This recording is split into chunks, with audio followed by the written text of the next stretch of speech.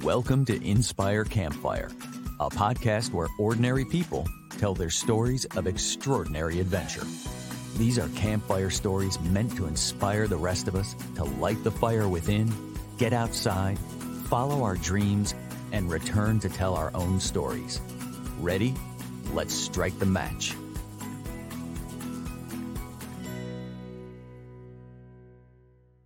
Welcome to the show. I am your host, Scott Wurzbacher, and today we're going to bend time and we're going to rethink what it means to live in the real world.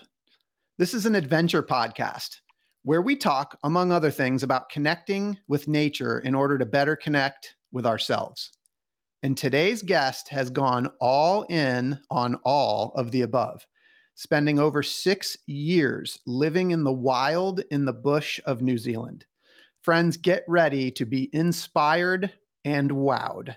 I have with me Miriam Lancewood, an adventurer like you have never heard or seen before. Miriam was born and grew up in a loving home in the Netherlands.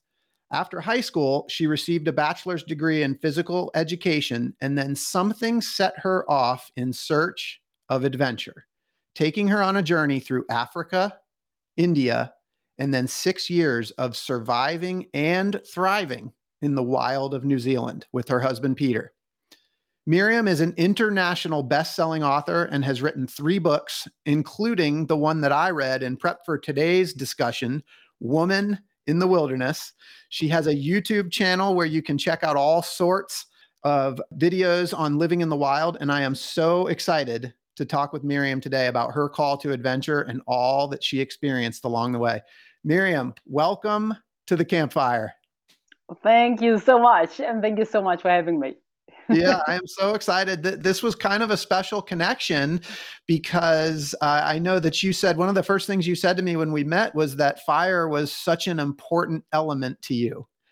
So tell you, I want to. I got the chance to read your entire book. I know the whole story. I have so many questions for you. I want to bring listeners up to speed, but let's go right to the fire. Miriam, what was fire to you, and what is fire to you? Yes, indeed. Fire, even as a kid, was a very important thing. Like fire is the symbol of adventure. I used to do scouting as a kid, and we had to make a fire and cook on the fire. And I did scouting for like 7 or 8 years. And in our life in the wilderness, fire was like our living room. So obviously we didn't have a house or anything, just a tent. But where we lit the fire was where we're going to sit and spend most of our time. Fire is for me like a little friend. When I'm alone in the forest, I light a fire and I feel not so alone. And, it's nice to look at. They call it the bush television, right? You can always look at the fire. The bush Something television. is moving.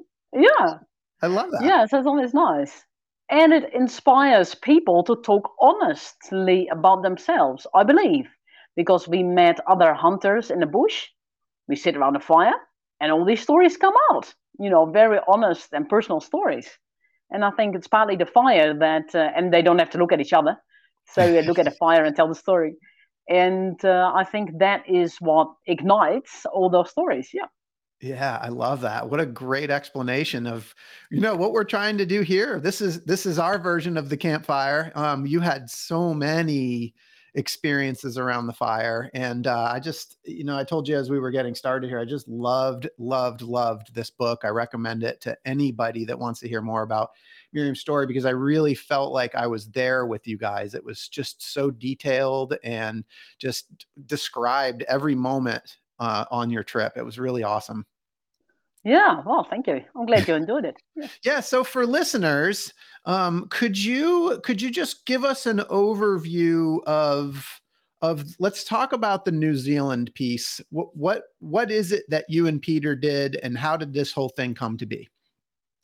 Oh yeah, Peter and I decided to leave civilization in 2010. And we wanted initially only 4 seasons, only 1 year, survive on hunting and gathering in the wilderness of New Zealand, in the Southern Alps, high up the mountains, just to see if we could do it and to learn these survival skills. But after 1 year, we did not want to come back to town. So in the end, we spent 7 years in the wilderness of New Zealand and always nomadic.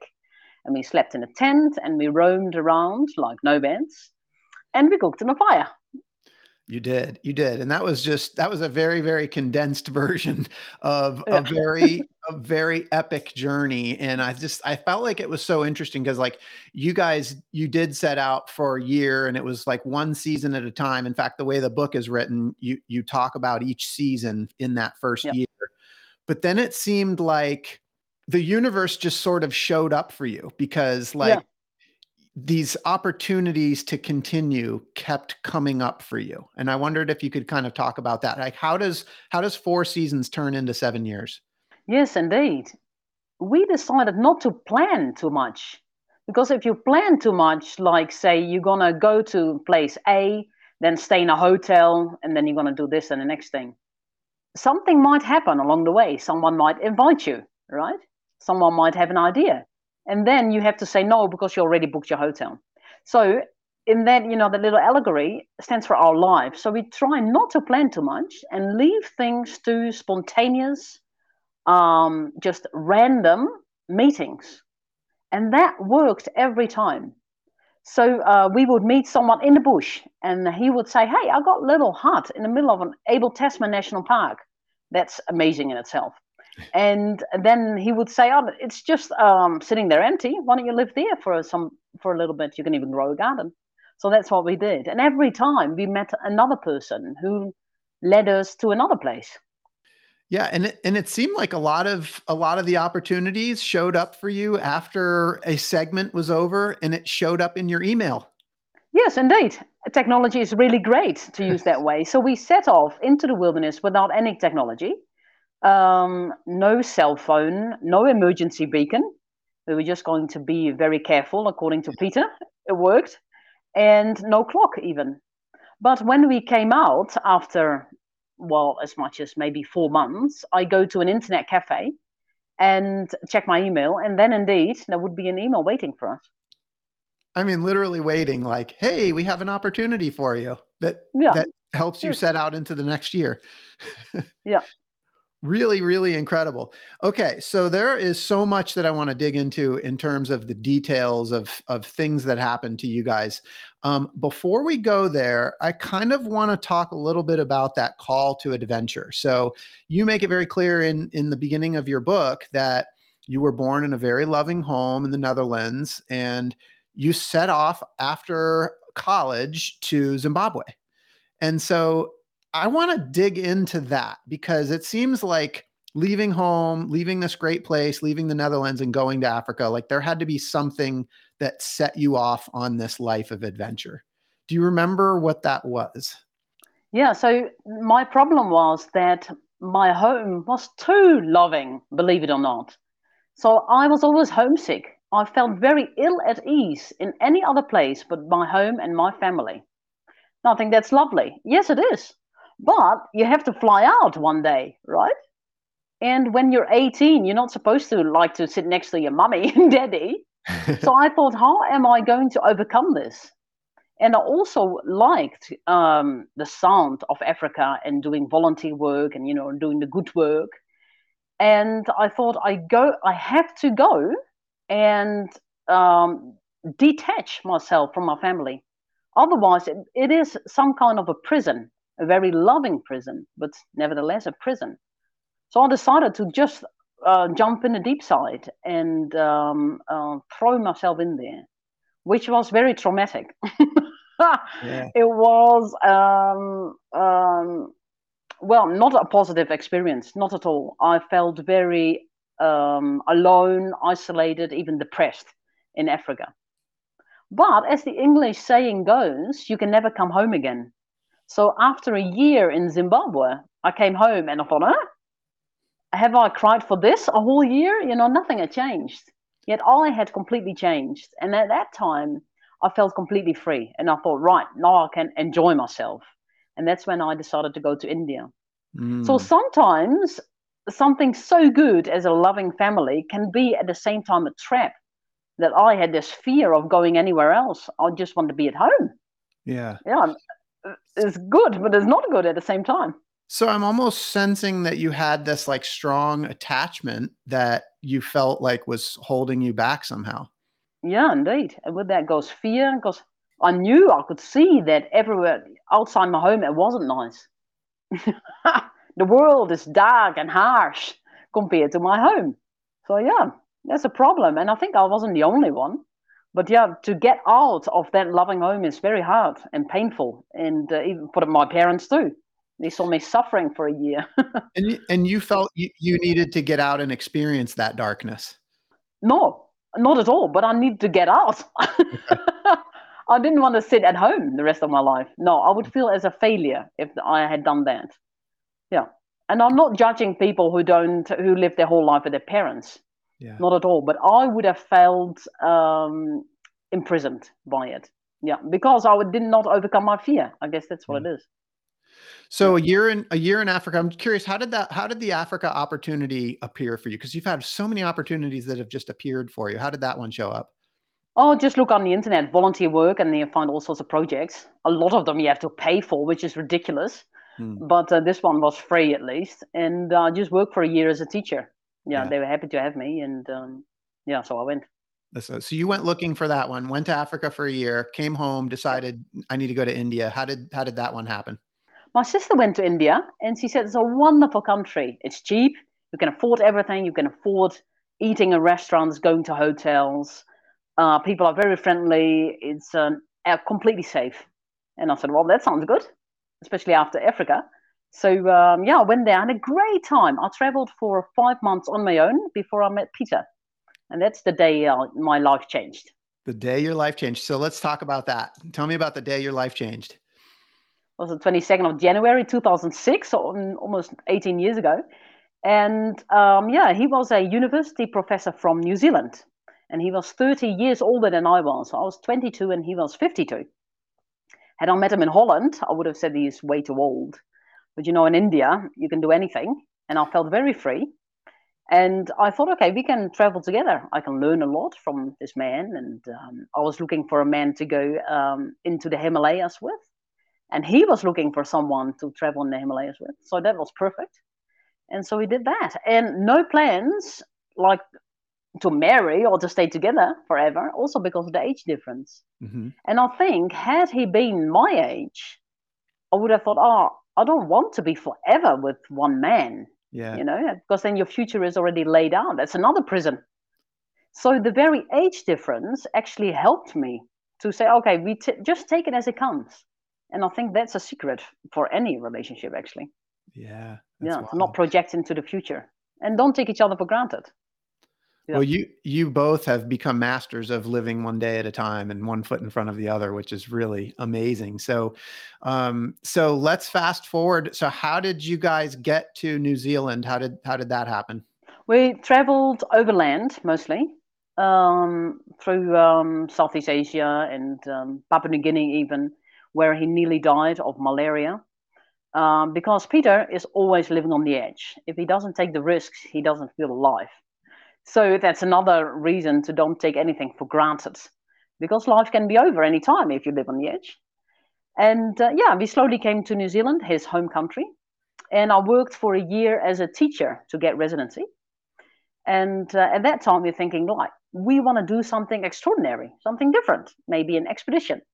And that's how the idea was born, to live in the wilderness, like nomadic people, like our ancestors, and also like the sadhus whom we met in India, because they take pride into having nothing. And so you only have that notion, well, from Westerners, when you grow up with everything, because everything is not so exciting anymore. How about nothing? Yeah. So we also thought, like, nothing is better, less is better. So we decided to give away the belongings, not that we had much, and yeah, go without technology and see how we could survive with even less and less. If we see dependency, we try to get rid of it. What was that? I'd love to be like, I felt like I was there with you guys in the book, but the conversations like leading up to New Zealand and getting to that point where you guys are deciding we're going to do this. What were those conversations like? Yeah, it's a long time ago. Yeah, we both wanted to live in the wilderness for sure. It wasn't like I had to convince him, you know. And we decided like, oh, we want to live off hunting. So I said, oh, I like to learn how to hunt with a bow and arrow. So I started practicing on a target, and then we set out to live off hunting. And that was a lot more hard than I could ever imagine, because Mm. it's all right to shoot a couple of arrows on a target. Hunting is a totally different matter. So yeah, it was very hard. But yeah, I can remember. Yeah, we're pretty similar in opinions and ideas about the future.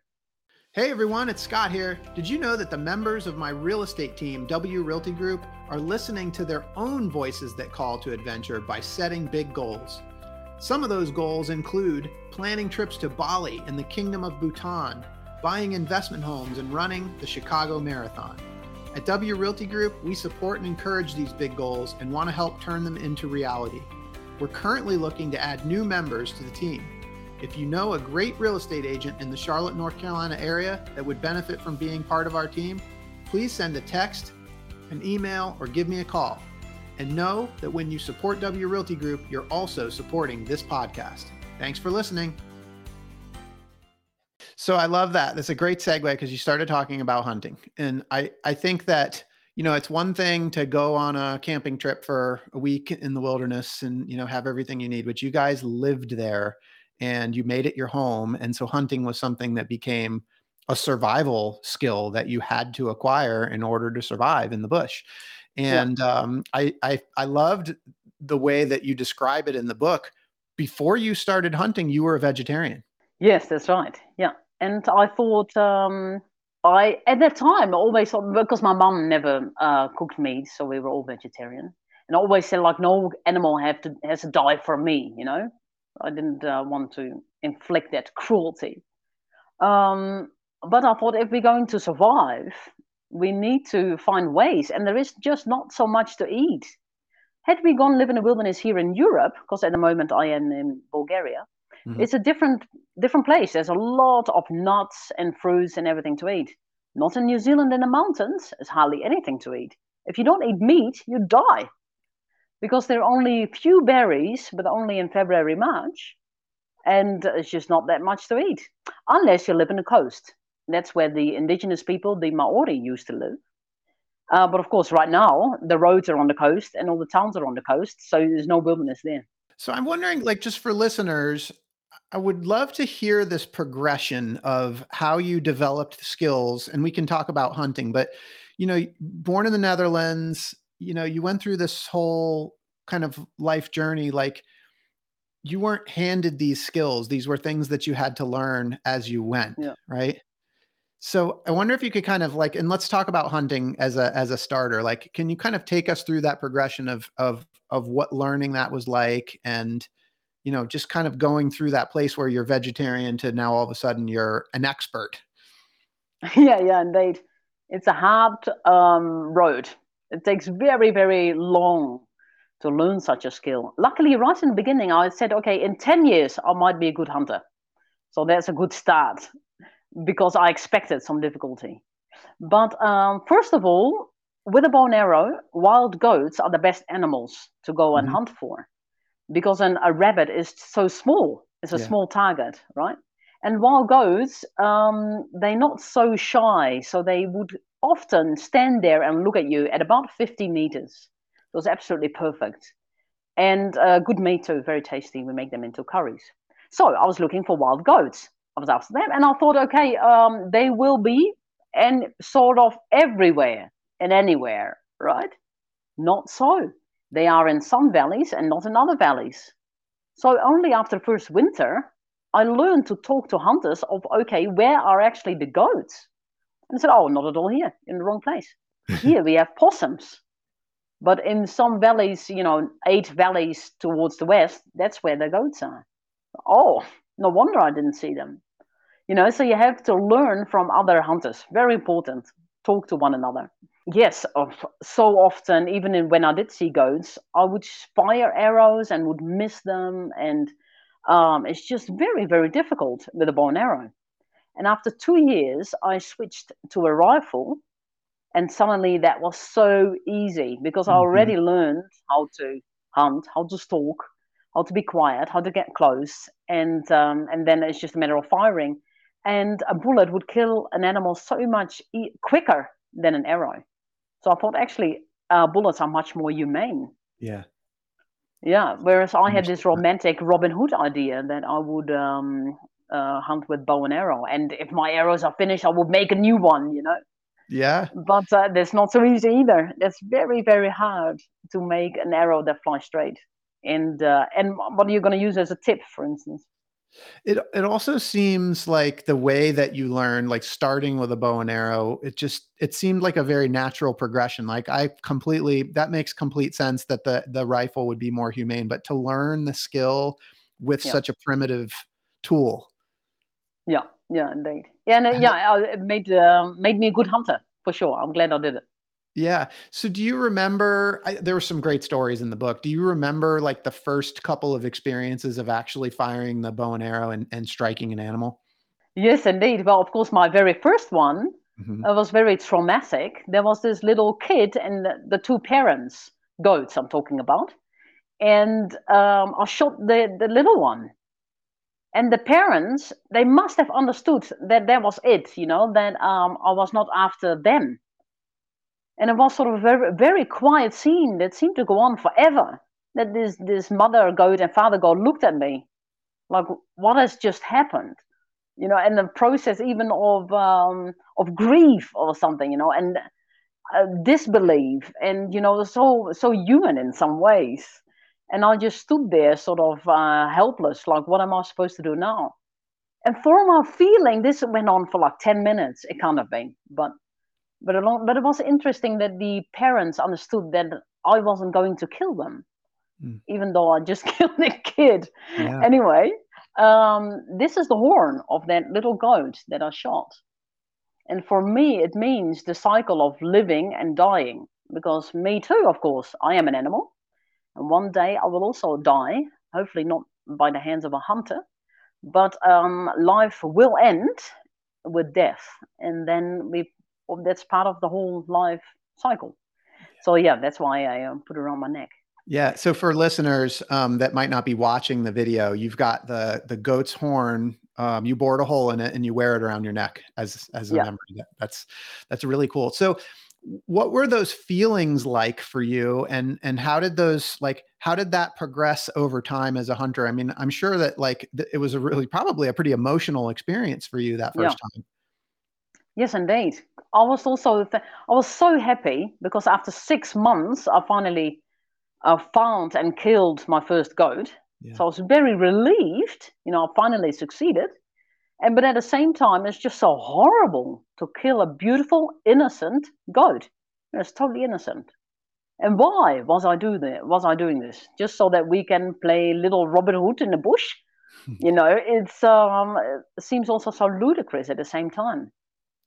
And a surprise, like, what am I doing here? But yeah, at the same time, it also felt so real. That's what I thought. Wow, this is so real. I don't know why those words came to mind, but yeah, this is reality. Completely understand that, and we're going to talk about that idea of reality. So how has that sort of connection with animals, um, both as creatures of the planet, creatures of the universe, but also as a food source, like how has that changed for you, and even like in the 6 years that you were out there, how did those feelings sort of change inside of you, or did they?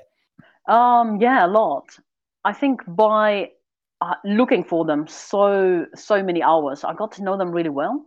I know exactly where the goat likes to sleep, where it likes to eat, where it likes to sit, rest, mate, graze. You know, I know all about them. I know them inside out, and also the hare and the deer and the pig. And so you get to know them really well, much more than I would ever been as a vegetarian. If I look back now in Holland, I had nothing to do with animals. Nothing. Yeah. Not once. I don't see them. Nothing to do with them. So it's a strange way of getting to know animals. Yeah, you get a lot of respect, but as some people would say, well, if you have that much respect, don't bloody kill them. Yeah, I understand that. But yeah, that's what we set out to do. You know, survive in the wilderness. One thing that struck me walking through those mountains, and often we would see chamois or Mhm. the mountain goats or the tar goats. And I will not shoot them because they're too far away. But it's amazing to see them. And I think, wow, they are a picture of health. They can run so fast. They're so strong. There's nothing wrong with them. The way they move is amazing. Now, why do humans seem to be so sick? The way and the way us humans walk and move and behave and eat and talk, everything seemed to be so like sickly almost. And that's when I thought, like, we can be like an animal. We are in fact an animal, of course. We are some sort of ape. And I want to be completely healthy. Why shouldn't I? It's the most natural thing to be. Yeah. So it's a great inspiration. Our heroes. I love this so much. So, as I do want to ask you, like as a food source, you ate a lot of interesting things that so many of us in the West would never even think about. Like, you guys were making stews with possum. You made clothes out of possum. I'm Yeah. curious, like, what that progression was like for you. Was it, was it easy to dive into eating foods that you'd never eat before, and especially foods that you had to kill and prepare? What was that like? Well, on the day that we set off to live in the wilderness, it was like we left that other world behind. We had no contact, no cell phone, nothing, right? I wrote letters to my family, but I never received anything Mhm. back, of course. So it was like, okay, I'm a different person now. And this person is not going to feel nauseous when gutting an animal. This person is just going to deal with it. I'm going to deal with anything that comes my way. So yeah, all that dealing with animal skin and Yeah. how to learn that, it's all very hard. Okay, this is what we set out to do. So I'm going to learn that. And it will take a long time. We've got plenty of time. That's one thing we had plenty of, an ocean of time. So I may as well learn these skills. And yeah, it was hard. But some things were also surprising, like brain. The best thing in the world is brain, eating brain. It's the texture of marshmallows. It's so nutritious. It's nice and fatty. It's just fantastic. Yeah, but I would never have thought. It's so interesting. I just kind of want to reflect back what you said, because you essentially just let go of any conditioning that you had of being the person that you were before you stepped into the bush. And it was like you were Yeah. just stepping into the bush with just like completely fresh, wide open mind. Yes, indeed. And it's quite hard. Yeah. Like, I'm so conditioned to not get my clothes dirty, for instance, because my mummy told me to. And so I have to always be careful not to get dirty. And after a while, I'm thinking, well, do I want to be a person who's always paranoid about not getting dirty? No, I don't want to be like that kind of person. I want to be a bit more, relaxed. And so, yeah, you do get to know yourself really well out there. Miriam, how do you do that? How do you just let go of conditioning? I think, does the environment, does nature just make it easy, or like, did you have to be intentional about that? Yeah, well, necessity is a good one. So I have to deal with certain things. Otherwise, for example, we don't eat. Or how do we get supplies up the hill? Well, we've got to carry it. Yeah, it's heavy, but yeah, what else are we going to do? Can't give up. So yeah, necessity. But also, we have no stress in the wilderness because there's nothing to compare yourself with. So a lot of stress comes with comparison, right? It's like some sort of race. I see society as a race. You're always comparing with, he's going faster than I am, right? Out there is nothing. There's nothing to compare yourself with. No social media, nothing. And no mirrors to look in the mirror all the time to see how good you're not looking. Uh, all of these things. So there's no stress. And so there is more clarity of the mind. And so if something comes up, you think, hey, that's interesting. I see a little bit of conditioning here. Like I get irritated with Peter sometimes. I get irritated. He should not say certain things. Then I think, hey, would am I irritated or would my father be irritated by this? Important question. So I often think, hey, I am acting the way my parents do, not me, and I have not a choice. Shall I copy their behavior or shall I choose to be a new person? And for that, you need to have time for contemplation, and a lot of people don't have that time. So yeah, I would recommend people go and sit by yourself for a month in the forest and see what comes out. So you just said time, and that was something I really want to spend a little bit of time with here with you today, because that was a pretty big principle within your book. It's inherent in there that time changed, the concept of time changed for you.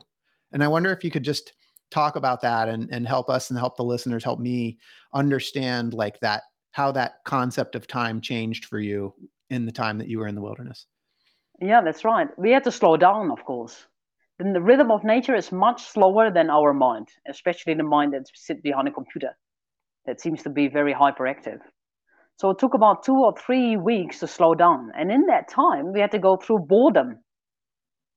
So boredom, deep boredom, is a prerequisite for slowing down. Because if you try to avoid boredom, you keep busy, right? The more busy you keep, the more sped up you will remain. So we had to slow down, and in that time we had to learn, as Peter said, now you have to learn the art of doing nothing. And reading is something, meditating is something, just absolutely nothing. That's how often do we do that? Even sleeping is something. Yeah. So then for us, everything was like an experiment. So our meta question was, what will happen to body and mind when living far away from civilization? And everything that came up was, hey, this is interesting. This is another part of our research. We were our own guinea pigs, so to say. And if you don't see it that way, then you are a victim. And if you see it as a research, then everything is interesting. Yeah, so an important difference. But to go back to time, the Greek invented this word there is kairos time. Yeah. And chronos time. So right now we know it is Wednesday, 11 o'clock or whatever. And tomorrow is Thursday, and tomorrow I'm going to do this, and every Friday I'll do this, and then Saturday's weekend, all that, right? That's chronos time, completely planned. And we take a kind of security out of that. Like, imagine if that all falls away, that is nothing planned. A lot of people would feel insecure. Well, that's how we felt. So we moved into the wilderness, and we felt like, the calendar feels like completely blank. Like our future is one big white sheet. Very strange feeling, but also very wonderful. Yeah. And that's one thing that have become very attached to. So now, if I have to do a little job for a few weeks, then I feel like being back in prison, in the prison of time, the chronos time. Yeah. Yeah, I like the kairos time, what the Greek called is completely, maybe a little bit to compare like the flow. People call that a flow. Uh-huh. So 1 minute might feel like 1 hour, or really a timeless thing. And that's the same in the wilderness. It feels like timeless. One afternoon feels a week. So our last season that we did was in 2021 in New Zealand, a couple of years ago. And those 4 months really felt like 4 years. It's just amazingly long. So if you want to extend your life, go and live in the wilderness. I love it. So I have to share one of the stories that you told in your book that I just loved was I think it was probably within the first week or first month for sure, but you guys arrived at a hut. There's huts all throughout New Zealand that you guys were able to use for shelter, and one of this first hut that you guys arrived at, if I recall, it was really filthy. And you felt like when you got there, you needed to clean, and you had sort of like this list, and you were like doing. And I think Peter maybe said like, "What are you doing? Why don't you sit down? Why don't you relax?" And it was like you had to get out that sort of like that need to just always be doing. And it was almost like this withdrawal. Yes, indeed. I loved that story so much. Yeah. So how long did it take to sort of get through that withdrawal? Yeah, that took about 3 weeks. But it's almost as though our consciousness is wired to doing. And the scary thing is, it doesn't even matter what it is. Yeah. Like a friend who came to visit us, he said, I really feel the same as what you experienced. I feel like I have to do something. She said, even carrying a rock from A to B and back to A. Sounds ridiculous, but that's what I feel is more purposeful than just sitting here and doing nothing. How crazy is that? So that's our consciousness. We have to be doing something. So you said meditating is doing something, right? What is doing nothing? Nothing. Just sit there. Just look at the. Well, look at anything. Look at the river, or look at the fire, or well, I guess you're always doing something. Then you would say, well, then you're looking at something. Yeah, observing the beauty. Yeah. But yeah, as little as possible. Yeah, because Well, there's not much to do in the wilderness. So I go hunting. Okay, that's done. Get the firewood. Yep, that's also done. And now what? So there's not much to do. make a fire, make some tea. Yeah, exactly. So we do that. Yeah, then lots of cups of tea. Yeah. And I also found one thing coming back to civilization is that one, how busy people are, and two, how inefficient people are. So the more busy you seem to be, the more inefficient. Yeah. Yeah. So out in the wilderness, we do a lot of nothing. But if we have to do something like get everything ready because a storm is coming, whoa, we can work fast. Yeah, so fun. So one thing I think towards the end of your trip, with regards to time, I'm reading a section of the end of your trip, and you guys came upon a traveler. The traveler, you guys met up, and he said to you, I'm quoting from your book, "Oh, I wish we could have more time, but we've got to get back to work, back to the real world." And then you said, "But this is the real world." Yeah. I Unbelievable. How could love he get it that. that wrong? I love that. So he had to get back to the real world. You're Yeah. living in the real world. I just wondered if you could touch on that for a minute. Yes, indeed. How could he call the natural world the not real world? Surely he got the wrong way around. So we come from this earth. Our ancestors, we're born in this earth. And all what humans made, it's real, of course, but not what sustains us, humanity, I mean. Yeah. So I think that's exactly the problem with humanity. We should reconnect with the earth we once came from, the earth we called our home. And with that, our instincts. So all we do is teaching children to ignore instincts and then go by knowledge and by cultural things and the behavior. But what would happen if we go back to those instincts? I think we'll be happier people. Yeah. And there, so just to kind of expand on that, one of the cool parts of this book was you put in here some letters that you wrote to, I think, your sister Sophie. Is that right? Yeah, that's right. Yeah. And I loved reading the letters to Sophie. They were full of wisdom. But one of the letters, just something that struck me in your book, you said, "The promise of becoming wealthy isn't so exciting anymore. I know what it is like to have the security of a job and living in a house. I know the competitive world where people fight themselves up the ladder for power and status. I know the world where pleasure becomes the meaning of life. What I don't know, though, and I think I should, is the natural world we were all born in." And then you go on to tell the story of Gilgamesh. And that story, I think maybe Peter talked to you about this story of Gilgamesh, but Yeah. I love that story so much. And that's another one I wish if you would tell us a little bit about for listeners. Could you tell us about the story of Gilgamesh and how that relates to what you guys were doing out in the wilderness? Yes, the whole story of Gilgamesh is trying to become to have for a life forever, so to fight death. And so this is the first story of all times. I think it's the first one ever written. And he wanted to become immortal. And so he found out the quest of Gilgamesh is to how do we become immortal? And then he cut down the forest because the forest was also a symbol of the seasons, and the summer becomes autumn and all that. Okay, cut it all down. I mean, not reminded of that. And I think that's precisely our quest of humanity, how we become immortal. And I think the whole development of AI is to become one with a robot who will not die. So that's again the whole Gilgamesh quest to overcome death. But you only have death when you're living in time, the Chronos time. So if you live with tomorrow is Thursday and then it's Friday and next year I'm going to go on a holiday, then indeed, in the end of that highway, so to say, is a stop called death. And you can already see down the road, down the rails, like a train rails. Yeah, so it's very, very sad because that instills a lot of fear. Yeah. So if you live in Kairos time, death does not exist. It only exists when it actually happens. And then you don't know because you are gone, right? And so that part of the story of Gilgamesh that you guys talked about was that he builds these walls, right? He creates these cities, and the Oh, yeah. walls essentially represent the disconnection between like this civilization that we've created and the wild, Yeah, yes, right? indeed. So I guess And what I build the want, first city. Yeah, he built yes, the first city called Uruk, right? Yeah.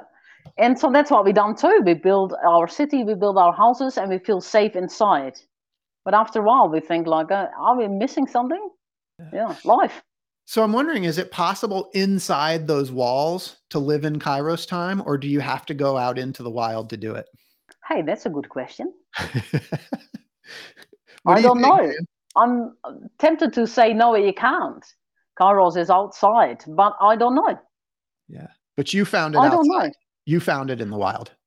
Yeah, I did. But I think musicians maybe who spend a fantastic time behind the piano, they they experience Kairos time maybe, and they would argue otherwise. I don't know. Miriam, in this whole journey, there's so much more we could talk about. And again, I encourage people to read your book because it's so epic. There was so much learning. There's so many skills that you had to master, to be out there. I mean, all the weather that you experienced.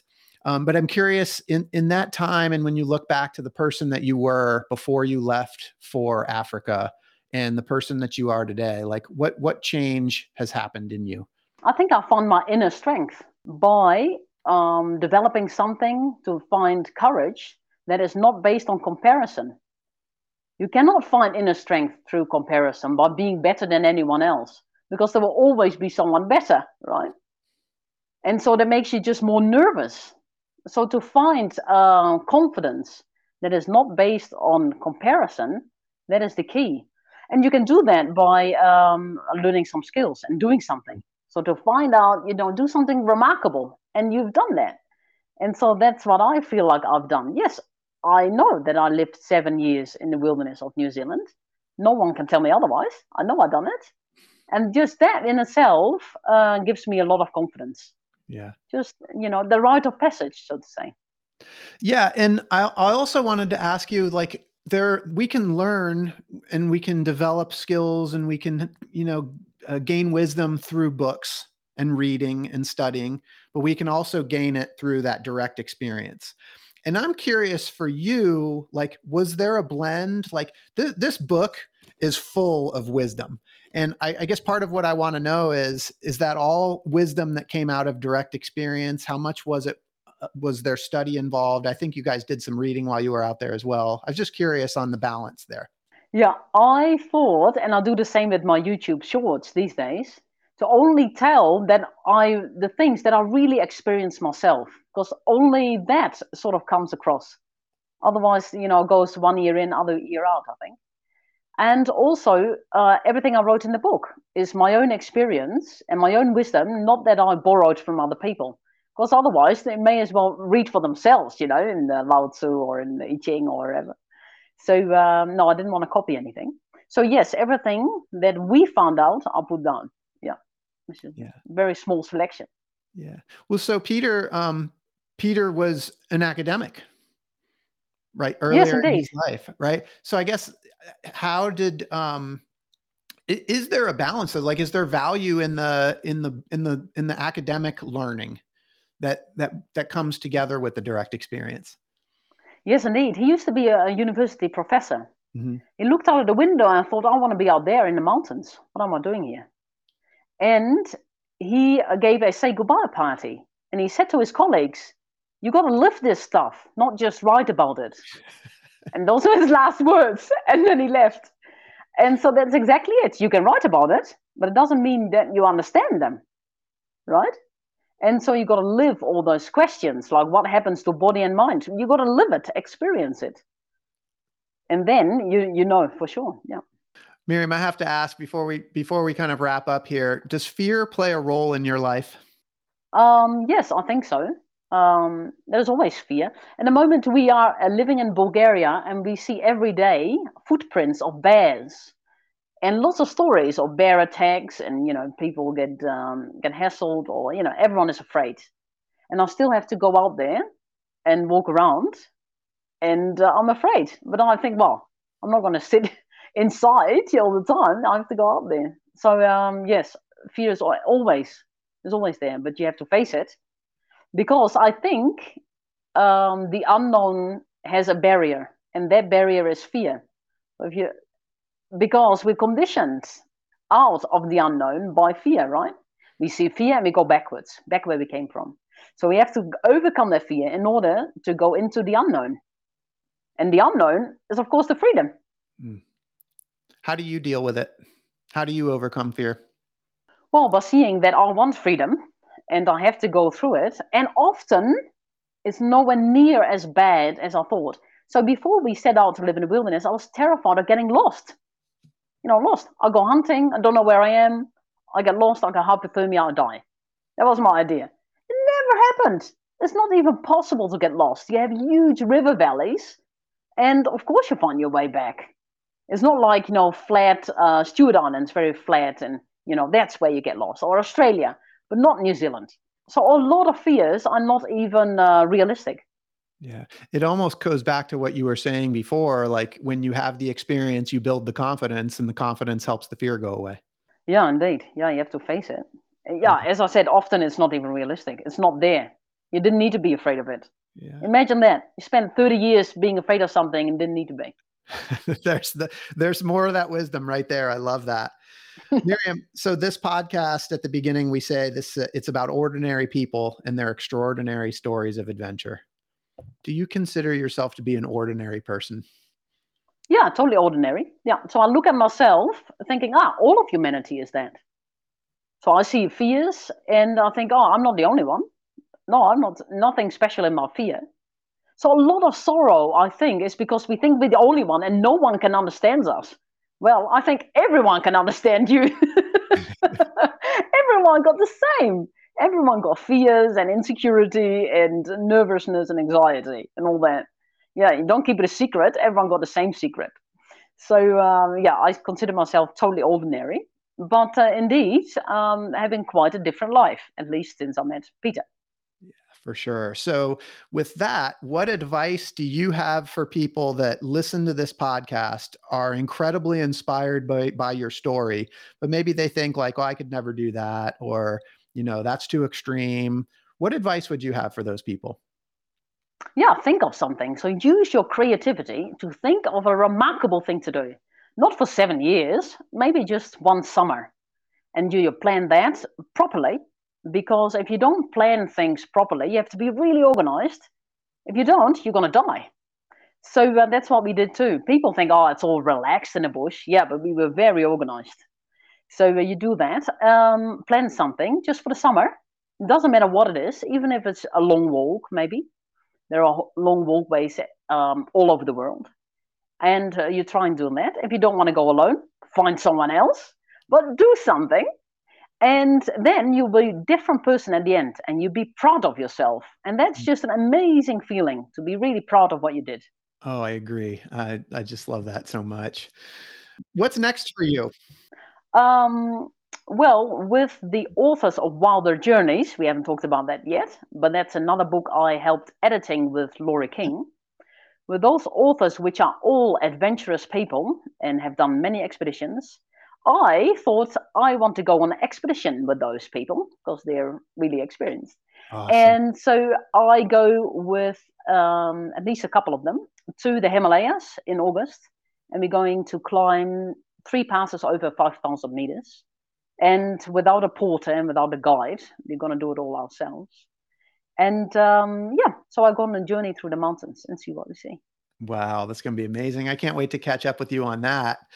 Miriam, your story is incredible. And at some point, Hollywood's going to be reaching out to you because they're going to want to make a movie about you. I don't know about that. Oh, they're going to. I know it. And I want to know, when they do, who's going to be the Hollywood actress that's going to play you in your movie? Only people I know is Brad Pitt and Angelina Jolie. Brad Pitt. So I and guess they're going to Angelina be those Jolie. two. I mean, those are the only two. So those Yeah. are who's going to play you. I have to tell you, like the whole time I was reading the book, and this is the great thing about epic adventurers like you're out in the wilderness. You're not watching TV. You're not watching movies. Like that's the furthest thing from your concern. And that's it's such an awesome thing. So I always love that answer. When they do make this movie, what's the movie going to be called? I like titles that immediately tells you what the story is about. So that's what I got for my book, Woman in the Wilderness. You know, the title says itself. Nothing to guess. It's all obvious. Yeah, I like obvious things. So Woman in the Wilderness. Woman in the Wilderness. So Miriam, you've got 3 books. Wilder Journeys is out now, right? Yeah, since March. Yeah, also in the US. Yep. And so if people want to learn more about you, find out about you, get in touch with you, what's the best way for them to do that? Well, they can look on my website, miriamlancewood.com, or look on the internet. Just type in Miriam Lancewood, and you've got loads of interviews and shorts and little videos that I'll be making in the winter when it was boring and nothing to do here. So that's Miriam Lancewood in the wild. I call it as my handle. Yeah. Awesome. That's it. No Instagram or Facebook. Yeah. Miriam, this has been such a fun conversation. Thank you for inspiring me. Thank you for inspiring our listeners. I hope you'll just keep adventuring as you have, and we're going to continue to check back in with you and follow your journey because it's just incredibly inspiring. And for those listening, I hope you've been inspired today as much as I have. I hope Miriam's story has encouraged you to listen to that voice inside that calls you to adventure, because we want to hear your story next. If you have a story to tell, or you just need a nudge to create one, please send me an email. We'd also appreciate it if you'd help us spread the word by leaving a review and sharing or tagging Inspire Campfire in your social media. And until next time, I want to encourage you to get outside. Thank you for listening. Miriam, thank you so much for being here. Thank you so much for having me. It's been a great pleasure.